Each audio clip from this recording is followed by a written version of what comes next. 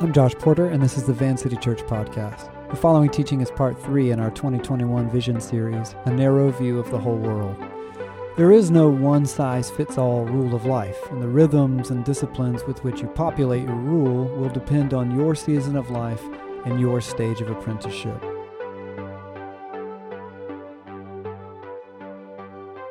And as a general rule, I don't seek out any news media, no CNN or no Fox, not even the Columbian. I used to like having the local news on in the background in the morning, just because it made me feel nostalgic. That was the kind of environment in my home growing up in the mornings. The local news on the little tube TV that was about this big with the big click wheel on the side.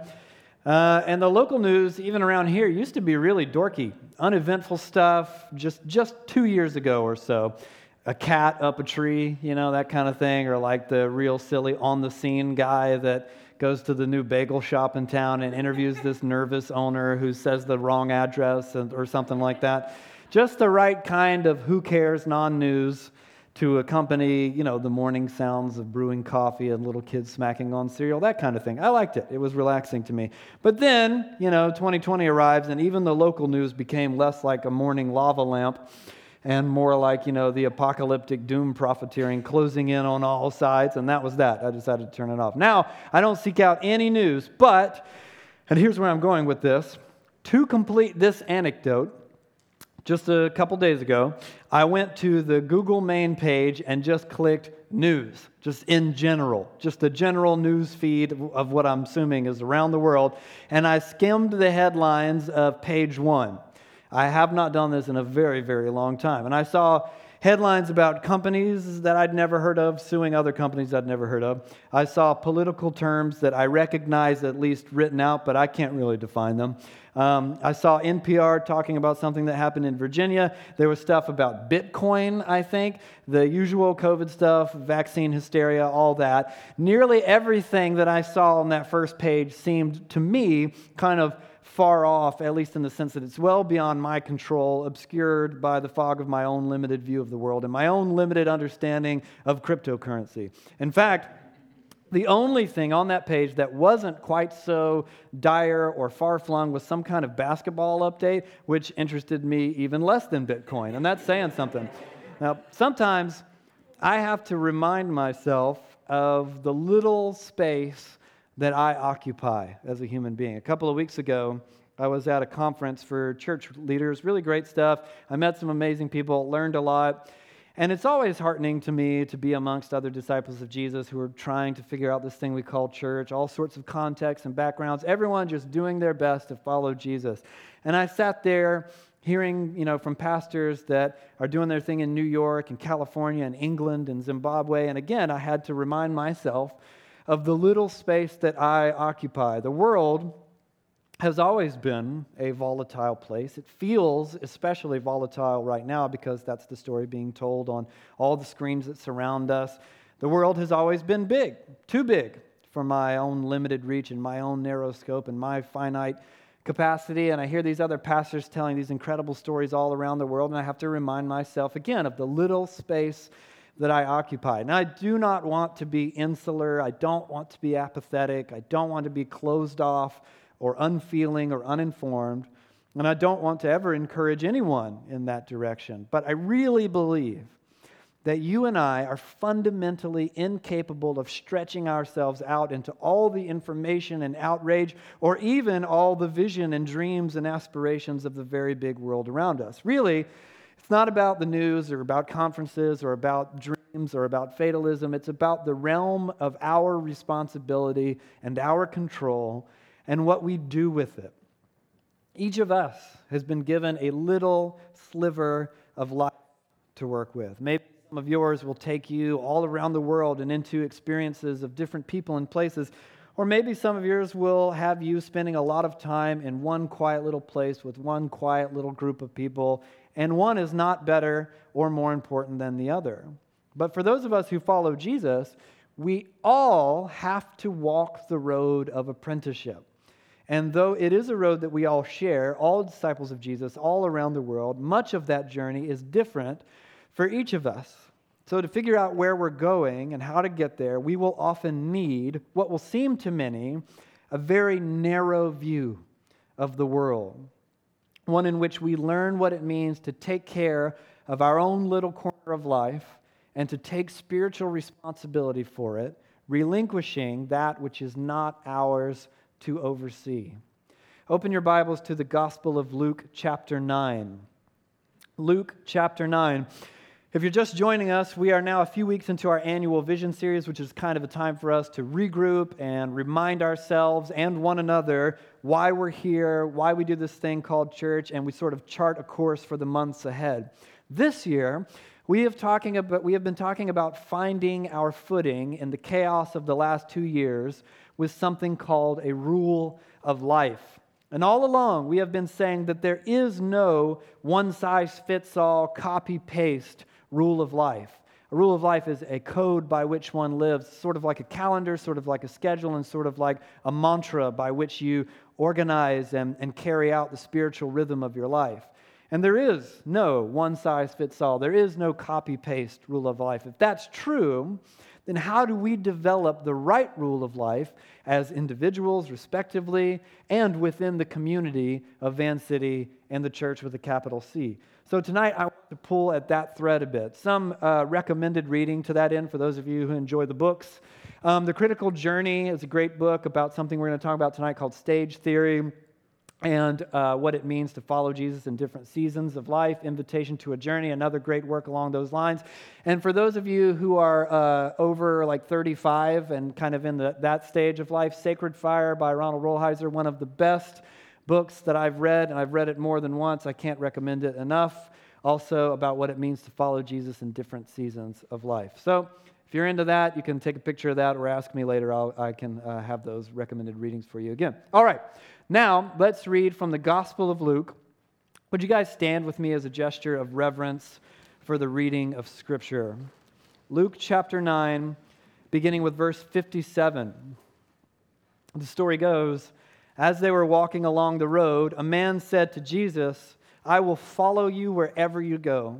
And Jesus replied, "Foxes have dens and birds have nests, but the Son of Man has no place to lay his head." Jesus said to another man, "Follow me." But the man replied, "Lord, first let me go and bury my father." And Jesus said to him, "Let the dead bury their own dead. You go and proclaim the kingdom of God." Still another said, "I will follow you, Lord, but first let me go back and say goodbye to my family." And Jesus replied, "No one who puts a hand to the plow and looks back is fit for service in the kingdom of God." These words are inspired by God. Go ahead and take a seat. Really interesting and dire-sounding words from Jesus. But if you notice, in all of those exchanges, whether it's the people coming to Jesus or his replies to them, Jesus invites disciples on a journey. Often, excited would-be disciples would kind of sidle up beside him along the way and say, "Hey, can I come with you? Do you mind if I join?" And shockingly, Jesus sometimes replied, "Are you sure?" Jesus' invitation was to follow him in a way of life, and it costs a lot. Becoming a disciple means taking up an all-encompassing way of life. So in order to adopt the life of Jesus, to have the life of Jesus, one must adopt the lifestyle of Jesus. And that, I think anyone who's tried it knows, takes a lot of practice. It requires the empowering Spirit of God in us. And it requires, not optional, it requires the community and accountability of God's people around us. And with all that, lots and lots of practice. Following Jesus isn't just believing something in your head and then floating through life with relative and subjective moral behavior. It's learning what it means to be with Jesus so that you can become like Jesus. And then learn to actually do the types of things that Jesus did. And we've spent years now at Van City Church. What did Cam just say? It's 5 going on 6 years. We've spent those years learning about spiritual disciplines. We often call them practices, the things that Jesus did, how to do them today in the here and now, how to do them as us.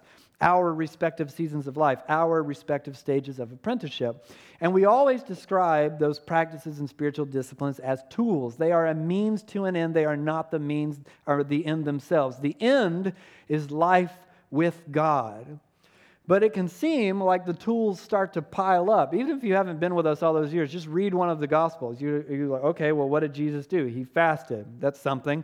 Jesus practiced silence and solitude. Wow, that's another one. He prayed. He shared his life in community with other people. Jesus preached the gospel. He contemplated. Jesus practiced generosity, something called secrecy. He did justice, and the list just goes on. And some of us, we look at all that, and we do want the lifestyle of Jesus, even if it's just that deep-seated Holy Spirit desire in us. We do want the lifestyle of Jesus, but one of the big differences is that our full-time gig is not an itinerant peasant rabbi who spent all day, every day doing things like prayer and contemplation and generosity and justice. We have other things clouding up our schedules. We have jobs and friends and families, kids, interests, dreams. And like everyone, we're constantly crowded by distractions and screens and chaos.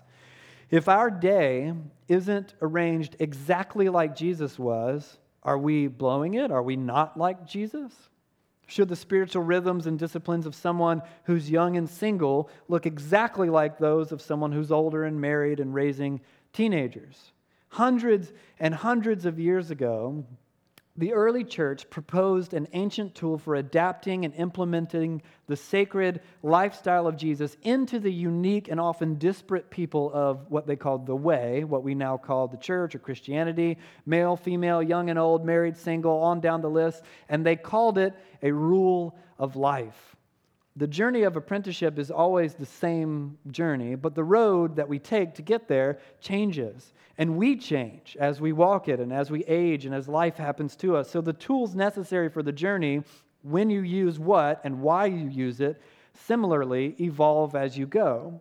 So a rule of life is how we learn to arrange those tools, how we learn to use the things that we always need, and how we organize resources for the journey according to its evolving needs. So, for instance, prayer, if you follow Jesus, will always be crucial, always be a non-negotiable, always be essential to what it means to follow Jesus. But in a certain season of your life, worship and celebration might be more important than silence and contemplation. And then in another season of your life, fasting and lament might be crucial. And another season, not so much. We call a lot of things journeys. It's kind of popular language, and the language sort of drifts into the abstract by overuse. But think about it. Given that Jesus' invitation was to follow, it logically follows that we are going somewhere. This is not a stationary ethic. It is not a static state of belief. But it is actually a point A to point B journey. Put plainly, if you follow Jesus, you are not meant to be the same person that you were as the years go on. You are being, in theory, constantly transformed into the image of Jesus as more and more of your complicated personhood and story is brought into the cleansing fire of His relational love. It's not the same for everyone, and some things take longer than others to change. But we are changing. It is a journey. In fact, Jesus actually preferred the metaphor of a narrow road when He talked about discipleship, or a way, which is how it got its name in the early church. And the New Testament authors love the journey metaphor. They build out the multifaceted aspects of what it means to go from one place to another with all kinds of metaphors, from slavery to freedom, they say, or from being wounded to being healed, from false self to true self, from immaturity to maturity, from death to life. Really, from being someone who was far from God to being someone close to God, and how we change as that happens. Thing is, many of us know all this and yet do not actually understand discipleship as a journey. Many of us think that we, at some point or another, came to faith in Jesus, and then we were sort of ushered into a club with like-minded people, if you want to call it that, a static state of being. I was not a Christian, I became a Christian. And sure, we go through seasons, life oscillates, good times, bad times, all that. But I think we, myself included, often overlook how pressing the road metaphor actually is, of the idea of a journey, the narrow road.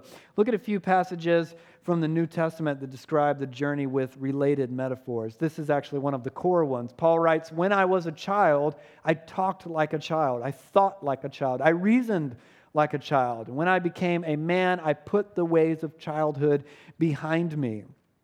You are, in the journey of discipleship, like a baby maturing into adulthood. Now that is a metaphor laden with complexity. You are at one stage in the journey, to draw out the metaphor, babbling, unable to speak, unable to lift your own head, but still here, still a baby, present, a human, still on the journey of life.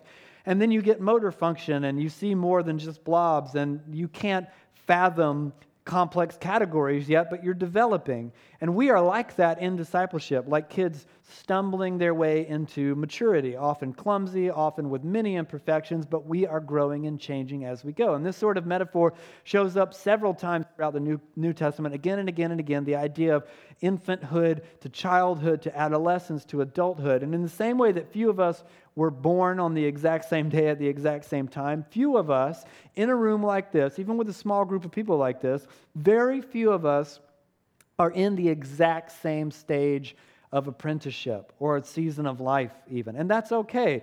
Paul believed that there were stages in spiritual development, landmarks of development. And spiritual formation writers all throughout church history picked up on Paul's language and his metaphors, and they developed this into something called stage theory.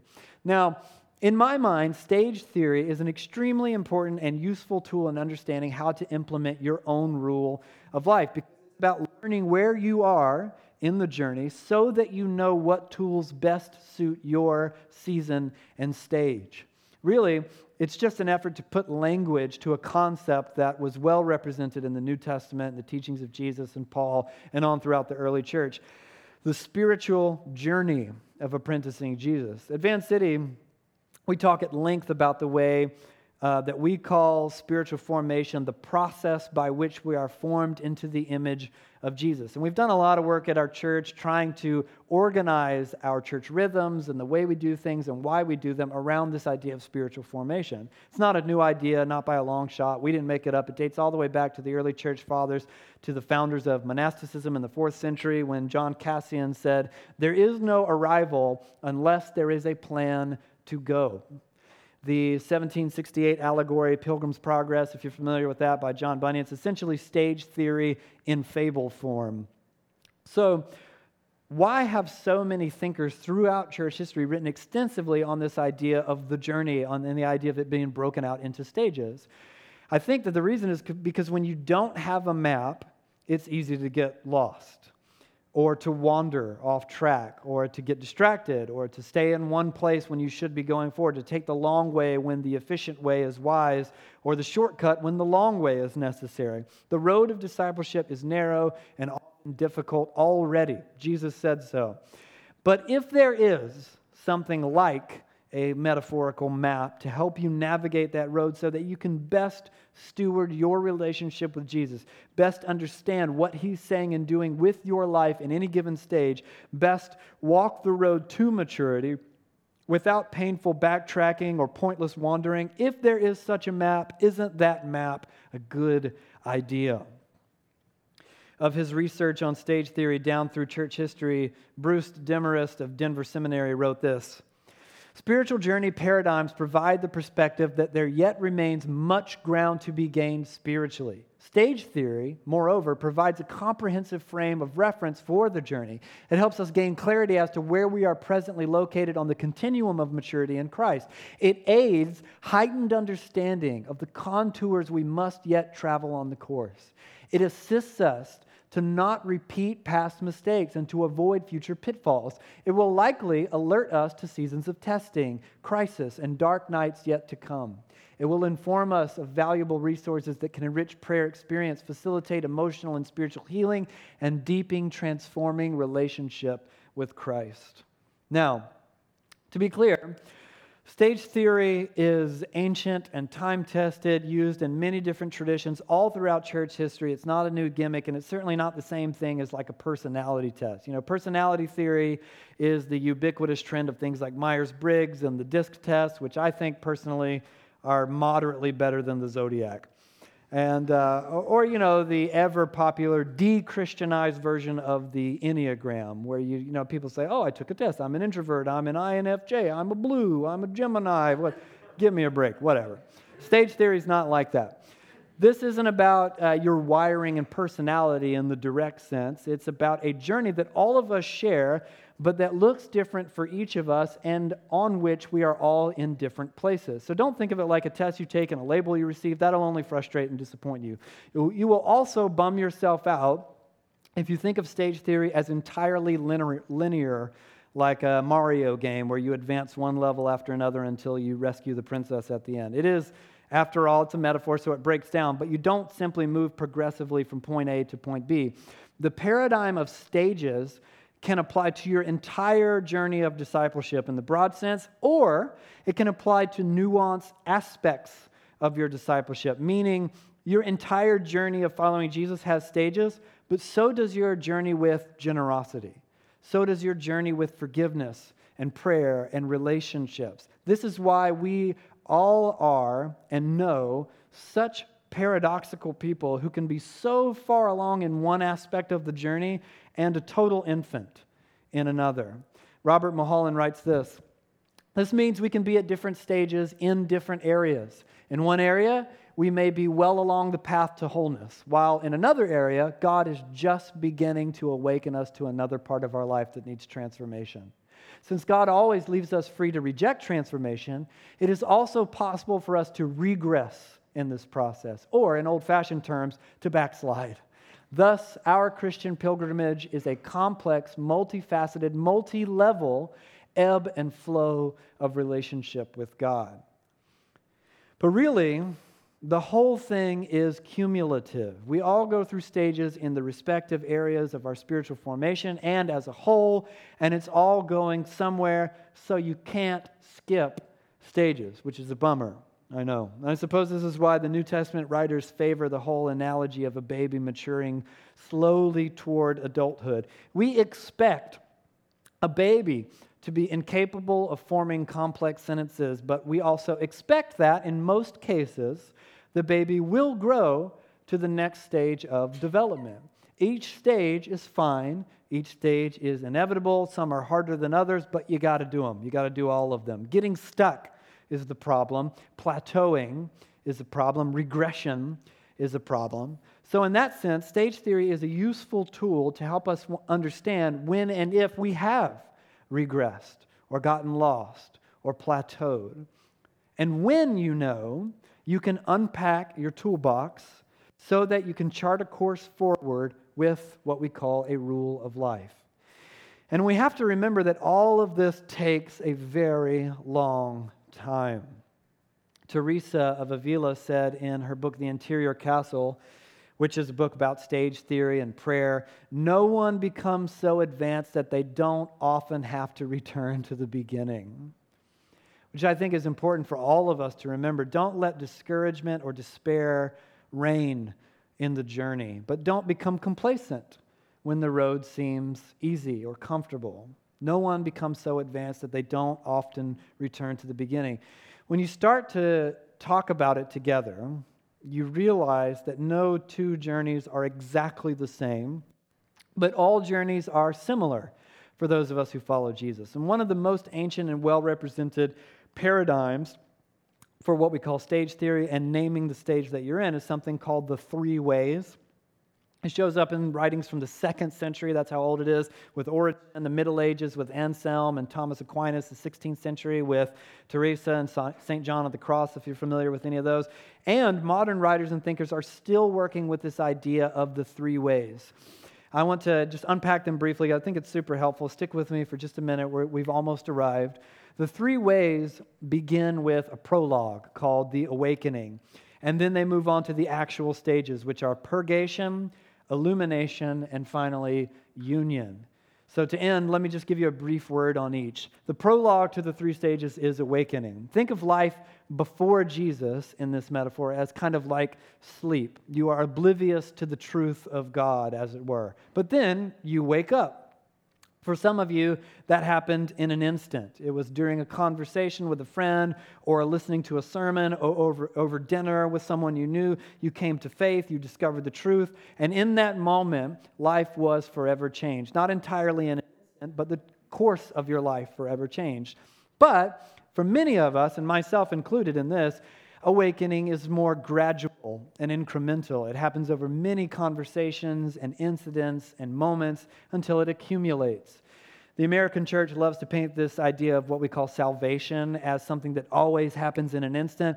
And it does often begin that way, but it is always a process for all of us. Remember, the Bible's favorite metaphor for our relationship with God is a marriage covenant. Now, in this idea, or the metaphor, I met my wife almost 17 years ago, and I was instantly smitten in that moment. Then, in the 3 years that followed, we built out a relationship that eventually became an engagement, that eventually became a marriage covenant. Next week, we will celebrate our 14th wedding anniversary, and well. No, it is, it's great. And we are still almost 17 years together, as it were, 14 years married. We are still figuring out what it means to be married and how to love one another well. So the process of awakening can be a clarifying moment when the reality of God intersects with your story in power. Or it can be months of slowly showing up to church and asking questions, or sitting with a friend and having conversations and slowly opening your eyes to the reality of God. But the idea is then you wake up and you begin stage one, purgation. And here you are a beginner. You are a baby. Discipleship is just beginning. You're learning the teachings of Jesus for the first time, stepping into life with other disciples of Jesus for the first time, embracing community. You're learning spiritual disciplines, the basics, like how do you pray? How do you read the Bible? That kind of stuff. And in all this, you will be confronted with something the Bible calls sin. And as you walk, as you practice, and as you proceed, you are slowly beginning to purge sin from your life, hence the name purgation. You are uncovering things that are out of sync with the teachings of Jesus, and you are learning to live differently. And there are typically 4 categories to purgation. The first is major sin. This is the obvious, overt, glaring sin that comes up as soon as you learn what Jesus says about anything. The kinds of things that Paul deals with in Galatians 5, sexual immorality, impurity, debauchery, idolatry, witchcraft, hatred, discord, jealousy, fits of rage, selfish ambition, dissensions, factions, envy, drunkenness, orgies, and the like, kind of major, huge stuff.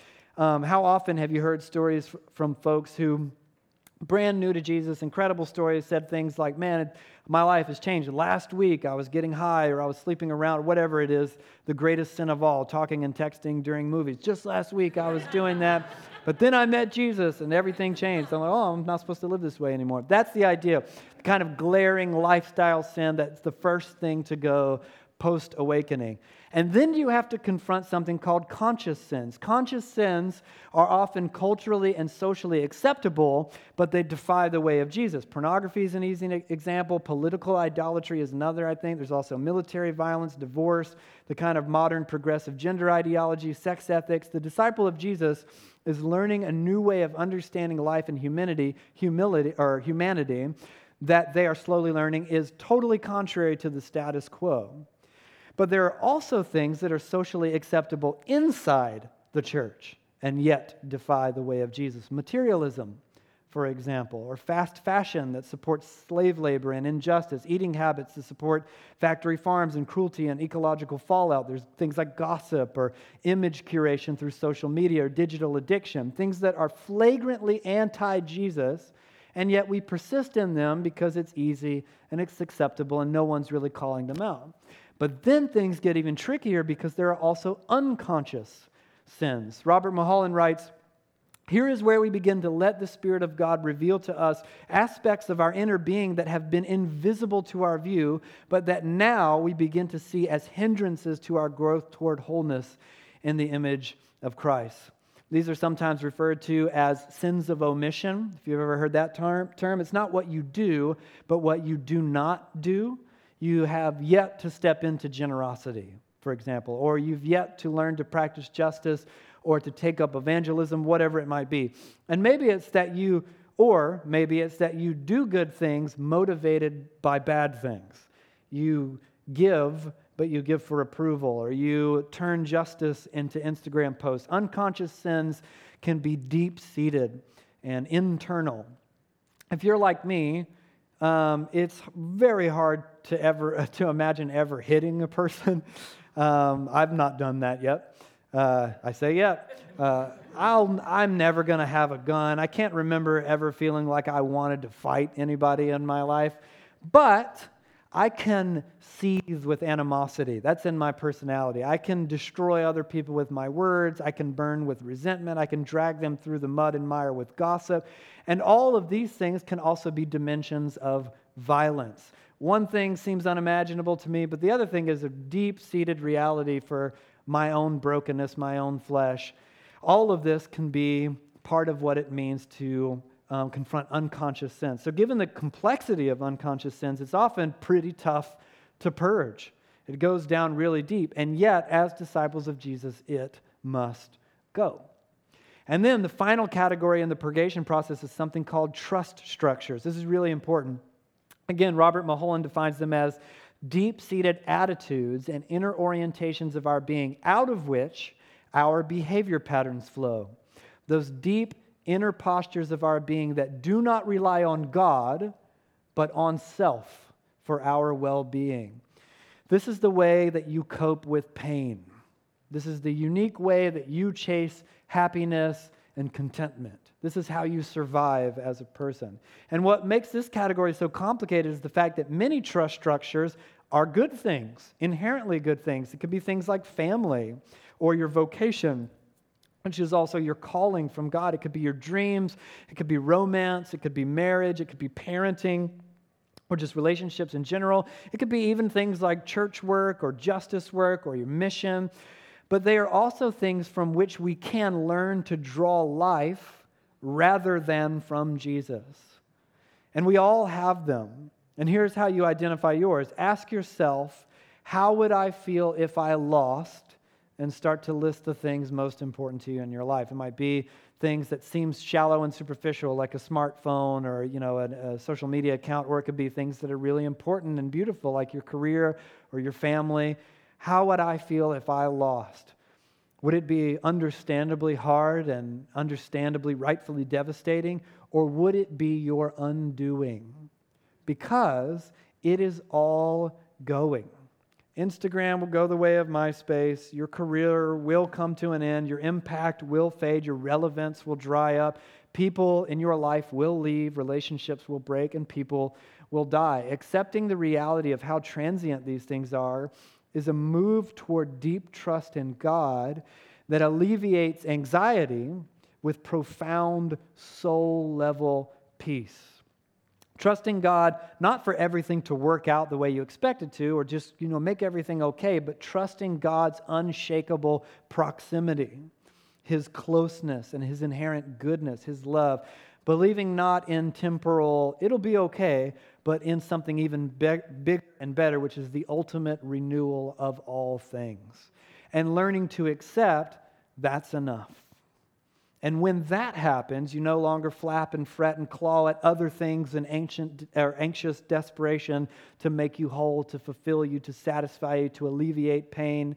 We are free to enjoy what is good, absolutely, and to not be undone by the inevitability of loss, which is easier said than done, obviously. And all of that is purgation, stage 1. The second stage is illumination. Here's where you begin to gain levels of proficiency. You no longer kind of bumble clumsily at the keys of the piano. Your hands can make chords, and you play them. And with each passing year, your inner disposition is being overhauled by the way of Jesus. The outgrowth of the Holy Spirit is more represented in your life in ways that people begin to notice. Love, joy, peace, patience, on down the list. Jesus is becoming more and more of a close friend, an intimately known person in your life rather than an idea or an abstract concept. And this stage is called illumination because it is like a sunrise over the mind and the soul. Your eyes are being opened more and more to the truth of Jesus' teachings, and you believe more than his claims to be Messiah and Lord, which are the things that bring you to faith.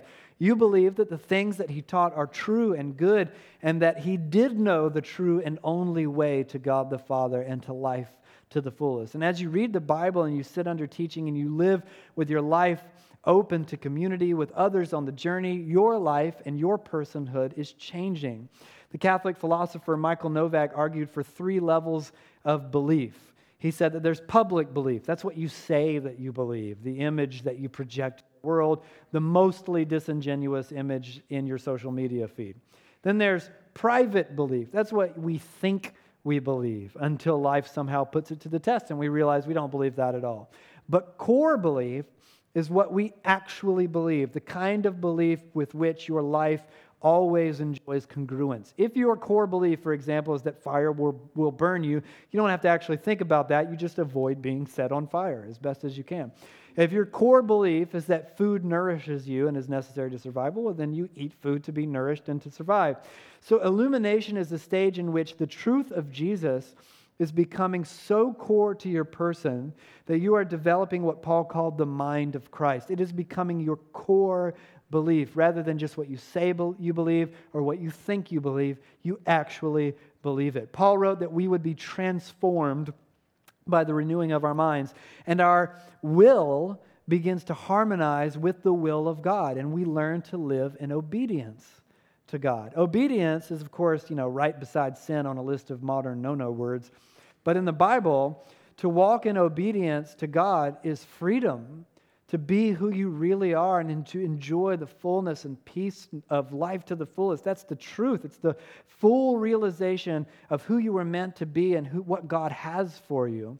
Author and pastor John Ortberg describes it this way: obedience to Jesus in all things is the journey, but obedience is a far more creative, proactive, grace-powered, intelligent way of life than is normally thought in our day. The obedience Jesus called for requires judgment, discernment, creativity, and initiative. It's about becoming an excellent person, not an excellent rule follower.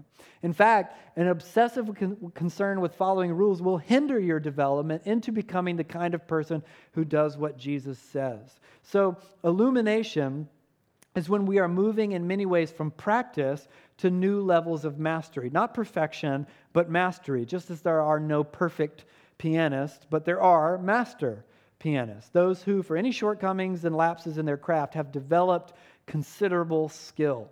And then the final stage, union.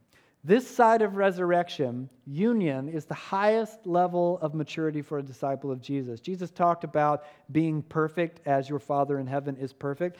But a more accurate translation of the idea for us would probably be something like be whole or be mature or be complete as your heavenly Father is whole and mature and complete. It doesn't imply that there are no longer any mistakes. It does not mean that there's no longer any sin. It just means that sin no longer rules.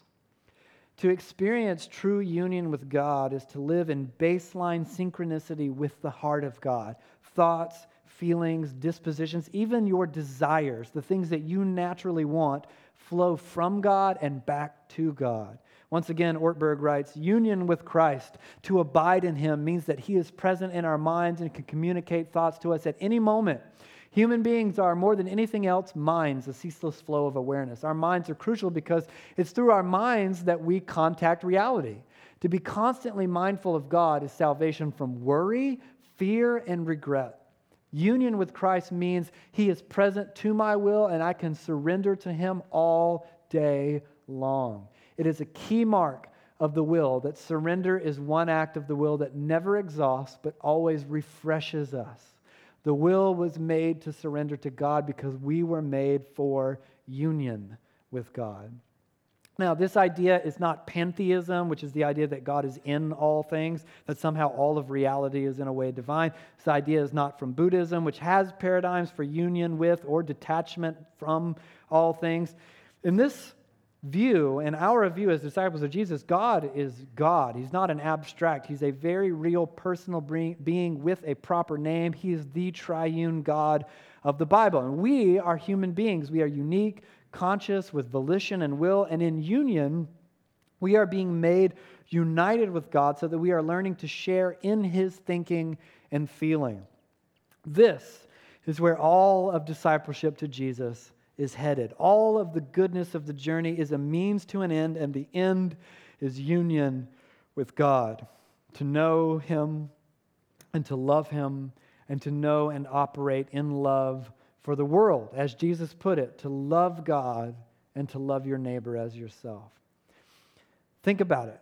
All that we are doing as disciples of Jesus is moving to that goal, to that end. Whether prayer or healing or prophecy, worship, studying the Scriptures, fasting, justice work, generosity, peace, community, all of these things are not an end unto themselves, but they move us closer to loving God and to loving others the way He loves. The problem is, most of us hear the stages that I've just outlined, especially if those are brand new to you, and your first thought is, dang, am I really only on stage 1? Am I still in the prologue? But remember, it's not that simple and it's not that linear. Maybe to you, the idea of union, this whole thing I just described, seems incomprehensible or far-fetched. But chances are you have already experienced union, at least to some extent. Many of you have, in one way or another, in one moment or in a season of your life, felt a deep, profound connectedness to God. It often happens in long seasons of suffering, or it could happen in any extended period where the truth of Jesus resonates like a symphony in your soul, and He is ever present, whether you're trying to conjure Him up or not. Maybe it was in a moment of something like prayer or worship. I mean, earlier during worship, Tab and Lexi up here singing, it was incredible. It could be something like that. It could be in experiencing a work of art, or it could be in a meal around a table with those you love. Maybe it was like in a quiet moment holding your child or laughing with a friend or making love to a spouse, a moment in which the closeness and goodness of God and how much He has wired you to enjoy Him and life itself seemed undeniable, and the idea that we might be alone in the universe seemed incomprehensible. That is a glimpse of the possibility that you can learn to live in that awareness as a baseline disposition rather than a momentary flash. So, 3 stages. Why the 3? I think Ruth Haley Barton makes it satisfyingly simple when she writes this. The classic stages of the spiritual journey, awakening, purgation, illumination, and union, are an attempt to describe the 3 or the different movements we experience along the way. We all experience these stages whether we know how to name them or not. The beauty of knowing about the spiritual stages is that 1, whatever we are experiencing, we can know others have gone before.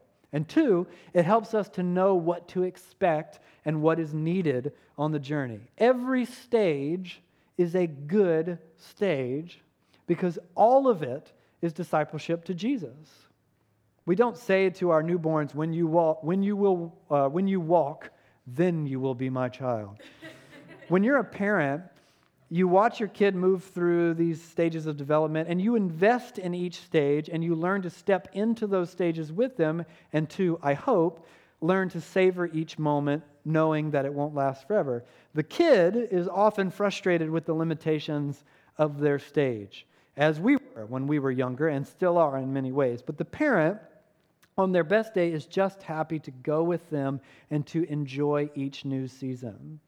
So it is with God to us.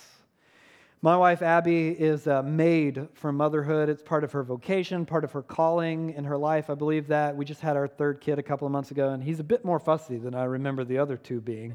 But it has been beautiful because I honestly believe, I was telling her this the other day, I believe that God gifted Abby with unique grace to meet Arlo in this fussy stage of his new life because he wakes up at night.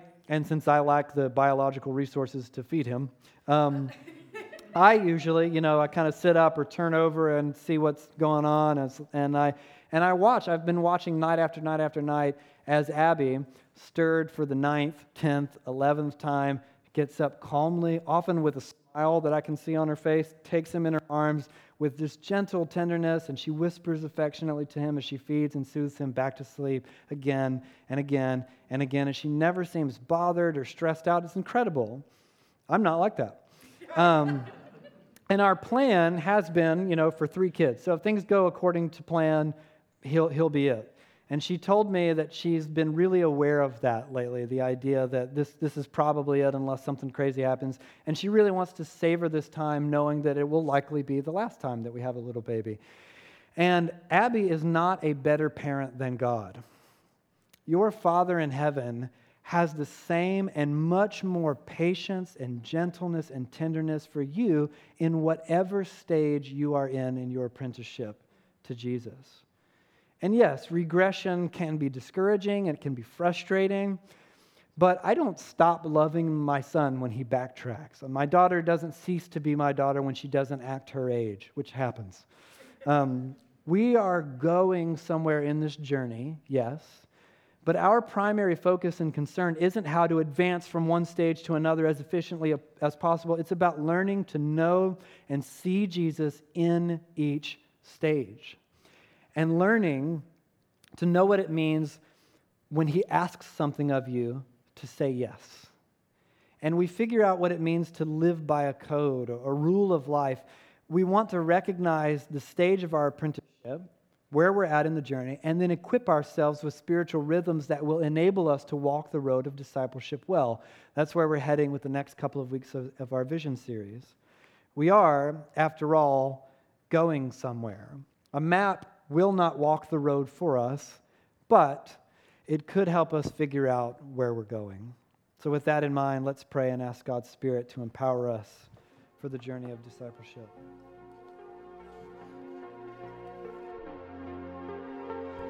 Thanks for listening to Van City.